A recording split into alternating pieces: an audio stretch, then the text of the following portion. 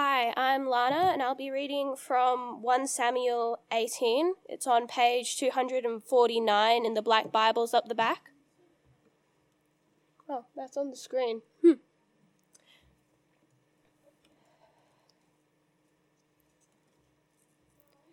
When David had finished speaking with Saul, Jonathan was bound to David in close friendship and loved him as much as he loved himself.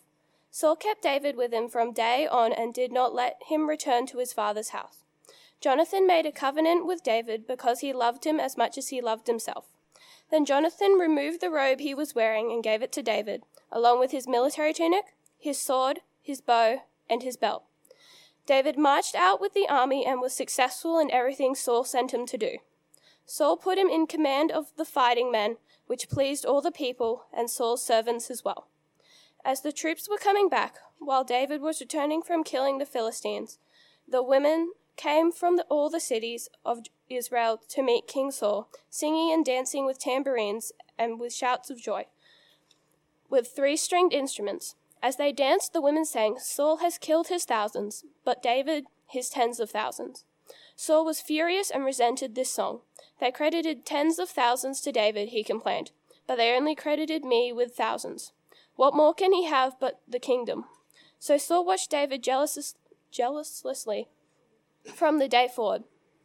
The next day, an evil spirit sent from God came powerfully on Saul, and he began to rave inside the palace. David was playing the lyre as usual, but Saul was holding a spear, and he threw it, thinking, "I'll pin David to the wall." But David got away from him twice. Saul was afraid of David because the Lord was with David, but had left Saul. Therefore Saul sent David away from him and made him commander over 1,000 men.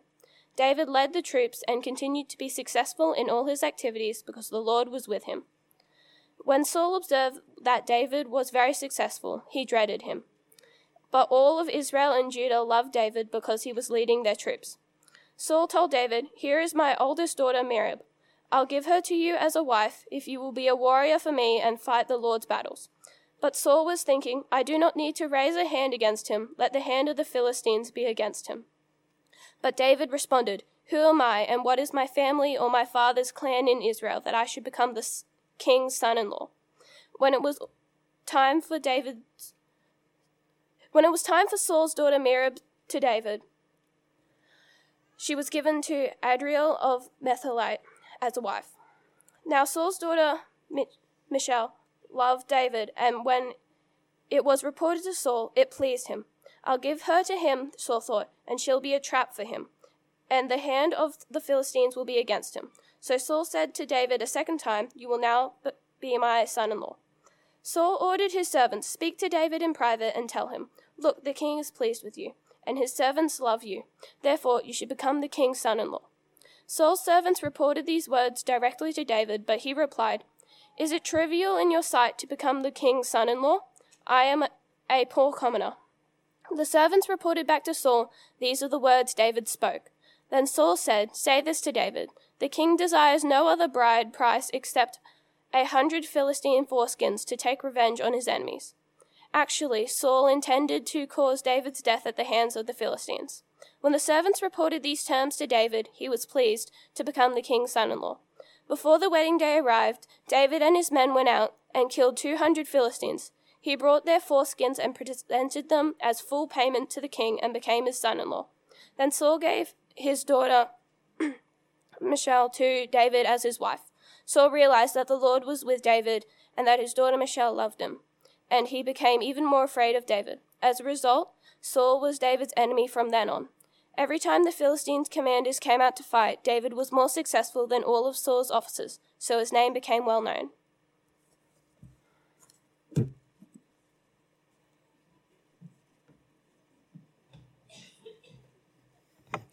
Thanks, Lana.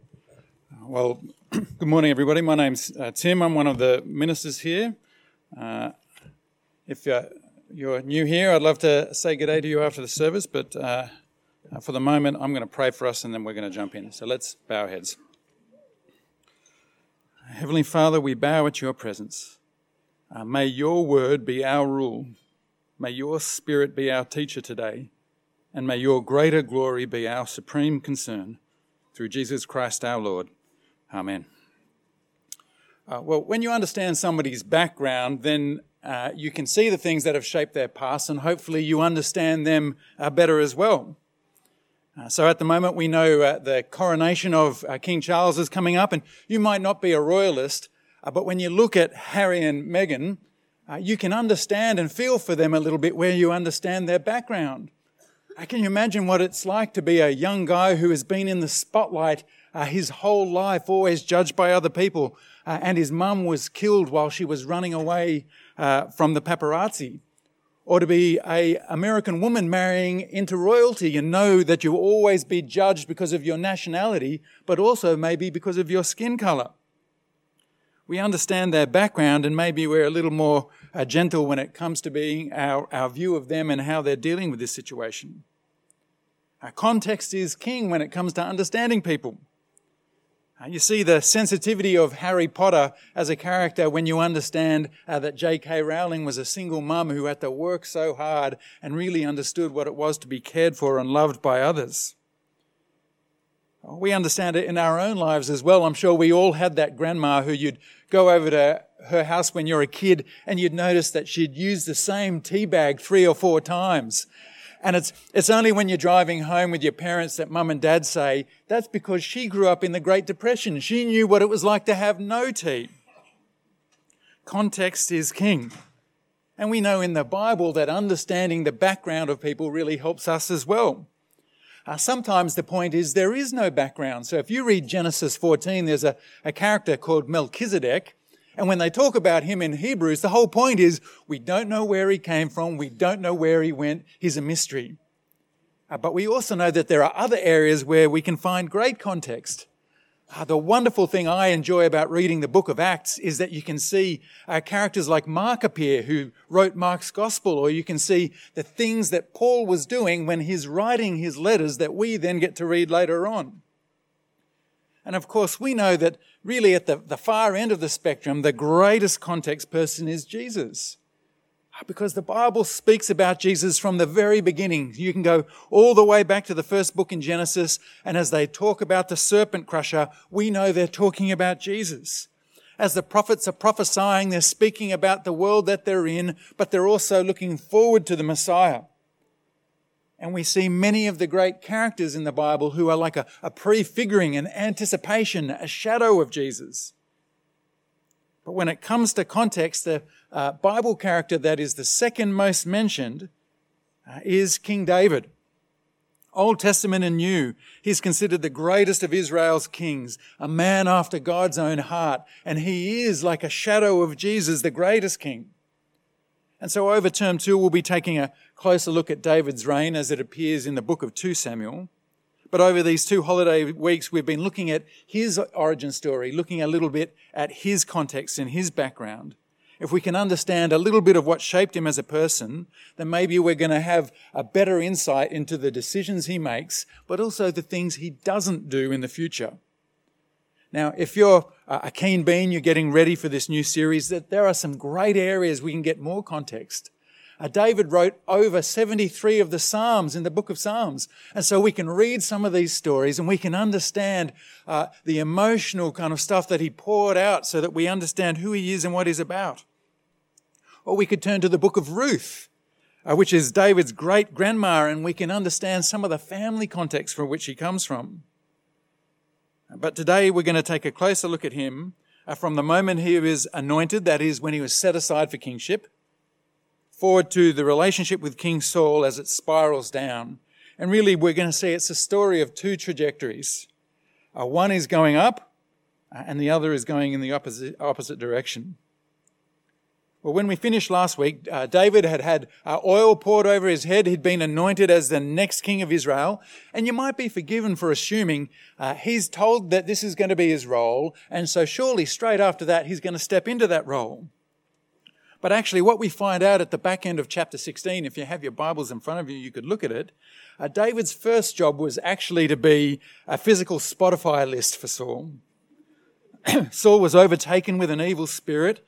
And so he called for someone who could play the lyre for him, and hopefully there was somebody who could soothe his soul. And David is that man. Now, what I want you to do is just put a mental reminder pin at that moment that David's role and goal is to bring comfort and relief to Saul, and then we're going to come back to that a little bit later. After this narrative little bit in chapter 16, we have one of the most famous chapters in the Old Testament, particularly if you like to give kids talks, and Jeff did a wonderful job today. You have the story of David and Goliath.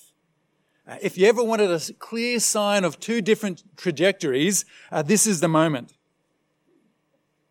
Do you remember what God said to Samuel last week when Samuel was looking at David's 7 older brothers? He says, humans see what is visible, but the Lord sees the heart.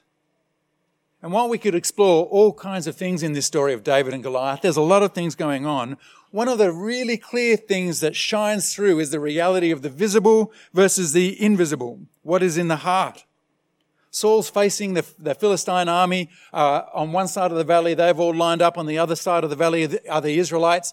And they come up with a decision that was not uncommon. They say, rather than all of us fighting and dying, you send out your best man and we'll send out our best man, and this is the way we can deal with it.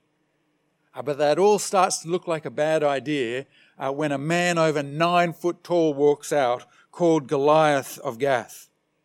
His armor alone weighs 60 kilos and the head of his spear weighs 7 kilos. This man is massive and he is strong and powerful.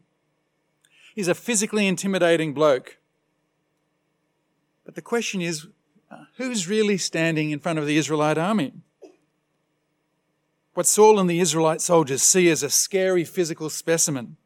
He's powerful, he's intimidating. What they see is the outward appearance of real power and real authority. But when David arrives, he's just a young shepherd. He's just carrying some food for his brothers. What he sees is the heart of the matter. It doesn't matter if Goliath is 9 feet tall or 90 feet tall. In the end, all it is a person standing up against God's chosen people. It's a creature who is standing up against the Creator who is for Israel. This is why David is so confident. On outward appearances, a giant trained soldier versus a young shepherd is not a good match. But the reality is it's a mere man taking on God's anointed. And that's a different story. Again, once David approaches Saul and he says he's willing to fight, we're reminded how Saul just doesn't get it. This is why his trajectory is going in this direction. In chapter 17, verse 33, he says, you can't fight this Philistine. You're just a youth and he's been a warrior since he was young. And verses later, when they finally agree, okay, David, you can be the one who goes out, we see that Saul tries to dress him up and actually make him look externally or outwardly powerful. Verse 38. Then Saul had his own military clothes put on David. He put on a bronze helmet on his head and he put him in all of his armor. Now, as a brief aside, what an ironic moment we have here. In just a few minutes' time, we're going to see that Saul is absolutely unwilling to give up his kingship.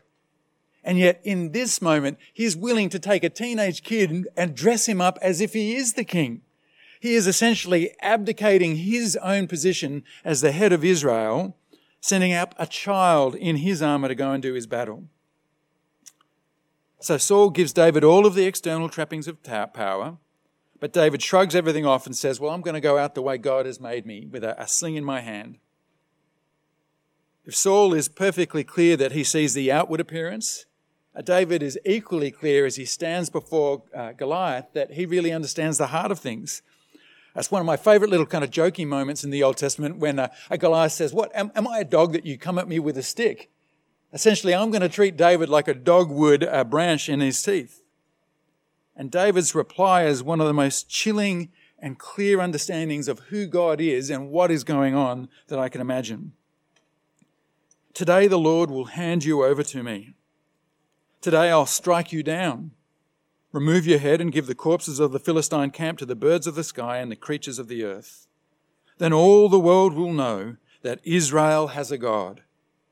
And this whole assembly will know that it's not by sword or spear that the Lord saves, for the battle is the Lord's, and he will hand you over to us. And David, or more accurately, God, is the one who is victorious on that day. Saul could only see the surface of what was going on, but David saw the heart of it. This isn't Israel's battle, it's God's battle. And David's confidence is not that he has a trick up his sleeve and that the message of this is that even when we're small we can do great things. It is that God is faithful to his promises and God will look after his people.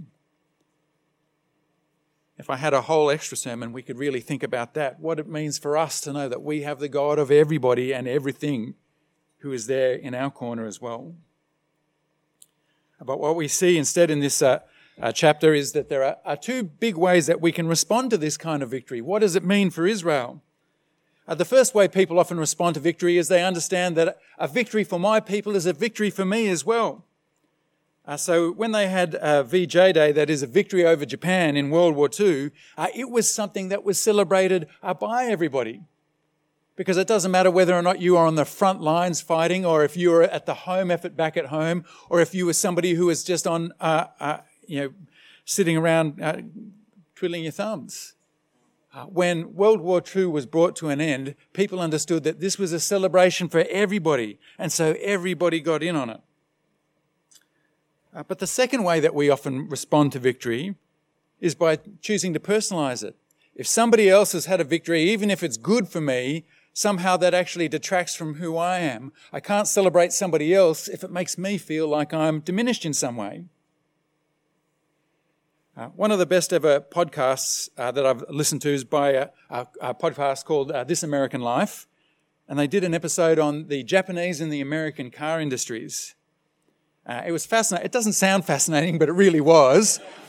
And to me, one of the most interesting things is they said in the Japanese system, no matter who you are in that kind of system, part of a team, if you are sweeping the floors, if you come up with an idea, you share that idea, and if it works out, everybody celebrates and everybody is rewarded. Because they said, we're in this together, and what we care about is making a good car at the end.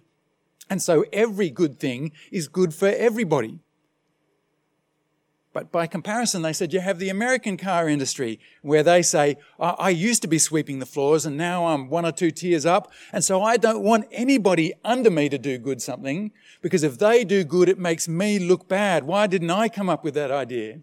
And so the idea in the American industry was you squash it, you hide it, you make sure that anybody beneath you is belittled so nobody ever finds out about their great things.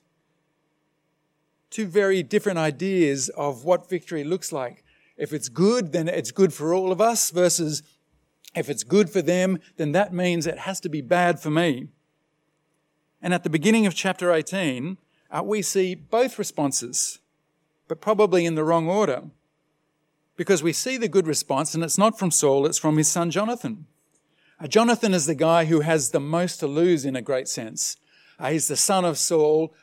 People might be anticipating that he is the one who's going to take over from his father. But as he sees David and he knows that God has anointed David, he celebrates because he sees him doing good things. And it's the beginning of a deep and powerful and meaningful relationship between the two as friends. It's clear that Jonathan's aware that God is at work in and through David, and so he wants to affirm him as much as possible. He doesn't see a jealousy, but rather affirmation. So in verse 5, we're told that with Jonathan's support, David marches out with the army and was successful in everything Saul sent him to do. Saul put him in command of the fighting men, which pleased all of the people and Saul's servants as well. It's a win-win situation, because if Israel is doing well, then God's people should celebrate. But the problem comes with Saul's response to the victory.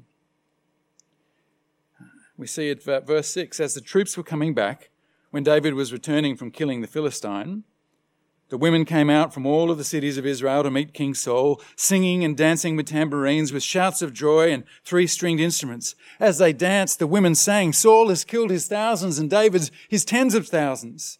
Saul was so happy, because he knew he'd made some mistakes in the past, but victory over the Philistines was awesome. David had worked out well, and since Saul was the one who actually gave him that authority to fight Goliath, that meant Saul looked good as well.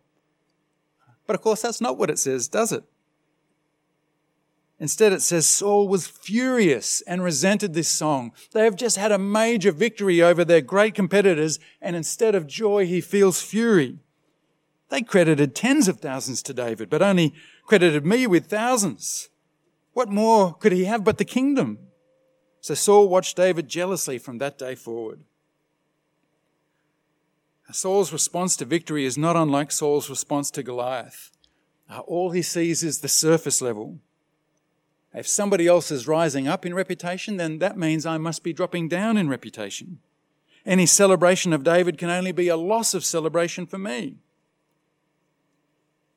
God has already told Saul that he's been rejected as king of Israel, but here Saul himself becomes the active ingredient in his own demise. Do you remember the pin we put in a little bit earlier as David was the one playing the lyre? Well, here we see how clear and how important that little story is. Because the very man who had brought soothing to Saul's soul, say that 3 times quickly, the very man who Saul himself had tried to dress up in kingly armor, the very man who had dispatched the giant enemy that Saul feared most, this man, rather than being the object of love and hope, look what he has done for me, becomes the object of fear and loathing. This fear of missing out that somehow this was about his reputation was alive and well in Saul's life. You can imagine what might have been going through his head. How can God love this man when he's rejected me? One of my all-time favourite sayings that I reflect on often is that comparison is the thief of joy. When we compare ourselves to others, we lose perspective. I was walking in the Blue Mountains a couple of years ago. I was with my family. It was a sunny day. We're on the edge of the valley looking down. There are clouds in the air. We're on holidays, and so there's sushi later on in the day. Life was so good. Then I checked my Facebook, and I saw a picture from an old schoolmate of mine, and he was flying a helicopter that he'd rented through the middle of the Megalong Valley. And when I looked up, I could actually see the helicopter. And in that moment, all of the joy, all of the sense of fun that I was happening leached out, and all I felt was resentment. I was having a great time. Life was good, but when I compared it to somebody else and something else that I might like to do, it all disappeared. And it took me probably the rest of that walk to actually sort of realign my head. Saul knew that he'd lost God's blessing in kingship, but he still could have made the most of the situation he was in. He was still the king. Israel was a successful nation. People were still dancing and celebrating his kingship. But instead, his actions really bring about his downfall. When he compares himself to David, he says, I'm not happy as long as that person is getting more celebration than me. Comparison robs him of joy and will rob him of the kingdom. And so we see Saul actually respond in 3 angry ways in chapter 18. Firstly, David comes to bring soothing. He comes with the lyre in hand, and instead he sent a spear from Saul. It's an odd little passage where you might wonder why it's mentioned in chapter 16 out of the middle of nowhere that David is a good musician. But you see it here because it makes that trajectory much clearer. Saul in verse 10 of chapter 18 is affected by an evil spirit, but we understand how dramatic the change in Saul is when the person who is there to care for him, to bring him a deep sense of comfort and joy, is the very one that he tries to spear against a wall. And so we're told in verse 12, Saul was afraid of David because the Lord was with David and had left Saul. His second response is, well, if I can't spear him myself, maybe I can use somebody else as the sort of spear. I can outsource the solution, and he does that by sending David to the battlefront. But again, if you want to understand just how far Saul has moved in the wrong direction and David is moving in the right direction, this is it. What a surface view to think, well, if I put this person to the battlefront, this is actually going to deal with the problem. Because rather than putting him in danger, what Saul does is he puts David into a position to show just how much God is caring for him and how God is at work through David. He continues to have success more and more. And the response is twofold. Firstly, verse 15, Saul's fear moves to dread. If he can do this, what else can he do? But also verse 16, all of Israel and Judah loved David because he was leading their troops and he was doing it well. But Saul's third great act is possibly the grossest. And that is he decides that he can weaponize his daughters as a means of bringing out somebody else's downfall. Firstly, we have Merab, his oldest daughter. He offers her as David's wife, and the idea is simple. If he's part of our family, then I can send him out to do whatever I want, and then hopefully he'll die. You can see he tries to dress it up in a theological way. He wants to make it sound like it's godly. You'll be doing the Lord's battles. But meanwhile, he's thinking, I don't need to raise a hand against him. Let the hand of the Philistines be against him. But here we see Saul's duplicity come up against David's humility. David doesn't consider himself worthy of even marrying into this family. And so instead, Merab is married off to a bloke called Adriel the Maholathite. Finally, Saul agrees with another daughter, Michal, who's already in love with David. And again, David sees himself as unworthy, but Saul pushes it, he presses it. But it's not just enough to have him fighting against the Philistines. The way to really bring about David's demise is to create a situation where the Philistines not only are upset against him, but they actively hate him. Go out, kill 100 Philistines, and then desecrate their bodies. What a disgusting thing that he asked David to desecrate the bodies by doing the very thing that is a sign of God's covenant love for his people. That is to circumcise these dead men. And yet, even with all of these machinations, David manages to exceed Saul's expectations, and he doubles the bridal price. Just like Joseph and his brothers, many chapters earlier in the Bible, what man intended for evil, God uses for good, as David is shown to be a greater and greater leader and a greater warrior. Now, before we finish up by making sense of that, I also want to comment briefly about Saul's treatment of his daughters. One jarring aspect of the Old Testament is that as we're reading these historical narratives, we can be looking for the narrator to come in and explain the bad things that are happening, but often they don't make any comment. We just hear about a king treating his daughters as if they're pawns that they can move around. Sometimes the challenge of these narratives is that the judgment on the actions we're looking for is something that actually comes out in the story itself. The narrator says nothing overt about it. So in the case of Merab, the first daughter, Saul uses it to try and bring about his own ends, but it doesn't work. She gets married off, and then we could find out in 2 Samuel 21 that Merab's line ends because her children are used as a blood debt against something that Saul has done. As for Michal, she gets treated as a political pawn between her husband David and her father Saul. And we're going to see, as that gets messier and messier, a couple of chapters later, David is on the run and he's hiding, and Saul is going to marry off his daughter to somebody else. So she's going to have 2 husbands. Now, David will go on to marry a number of other women. He'll have affairs with even more women. And part of what we'll see in David's story is the hurt and the destruction and the pain and the trouble that comes from his thoughtless attitude toward women. At the end of May, we're going to see what starts as a love story here, ends with Michal despising David in her heart. And a relationship that could have borne great things for God's kingdom will end up being fruitless, both relationally and in terms of progeny. But in the meantime, the narrative just lets these things play themselves out. And what we're left with is just this battle, and we have to work out what does it mean. I want to briefly suggest just a couple of things as we finish up. Firstly, we live in a very different age to David. God's not sending a prophet to Orange to declare that somebody here in OEC is going to be the next king or queen. But while we don't have the expectation of the kind of special relationship that David has, we actually have something exponentially greater. Listen with me to what the words of Matthew chapter 13 says. It says, "Blessed are your eyes because they do see, and your ears because they do hear. For truly I tell you, many prophets and righteous people long to see the things that you see, but didn't see them. To hear the things that you hear, but didn't hear them. As 1 Samuel comes to a close, Saul will try and kill David. It won't work out, and in the end, Saul will lose his own life,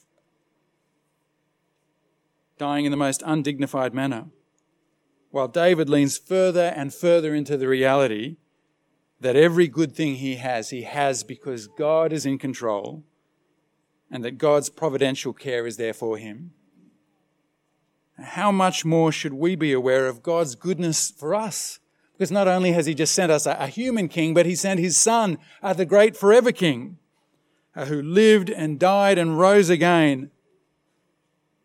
Culturally, we can feel often like maybe we're in more of a Saul position. It feels like for the Christian world that its trajectory is going down in this direction as people contest some of the basic elements of what our Christian faith is, as we find parts of the church shrinking, as we feel like maybe we're not in control of things in the way that we should be and we don't actually have a voice in the public sphere. But this is a moment where we need to remember that God is in control, that the world does look big and scary and beyond our capacity, but the God who was faithful to David is the God who is faithful to his people throughout the Bible, and he's the God who is faithful to us as well. And so, friends, we want to be bold and confident. Our boldness is not because we're a big church. Our boldness is not because we have our great building or because we've done all of the PTC subjects, but because we know that we have a God who has the victory. We know that we have a God who is in control, and we know that we have a God who has great things in store for Orange and for the world beyond.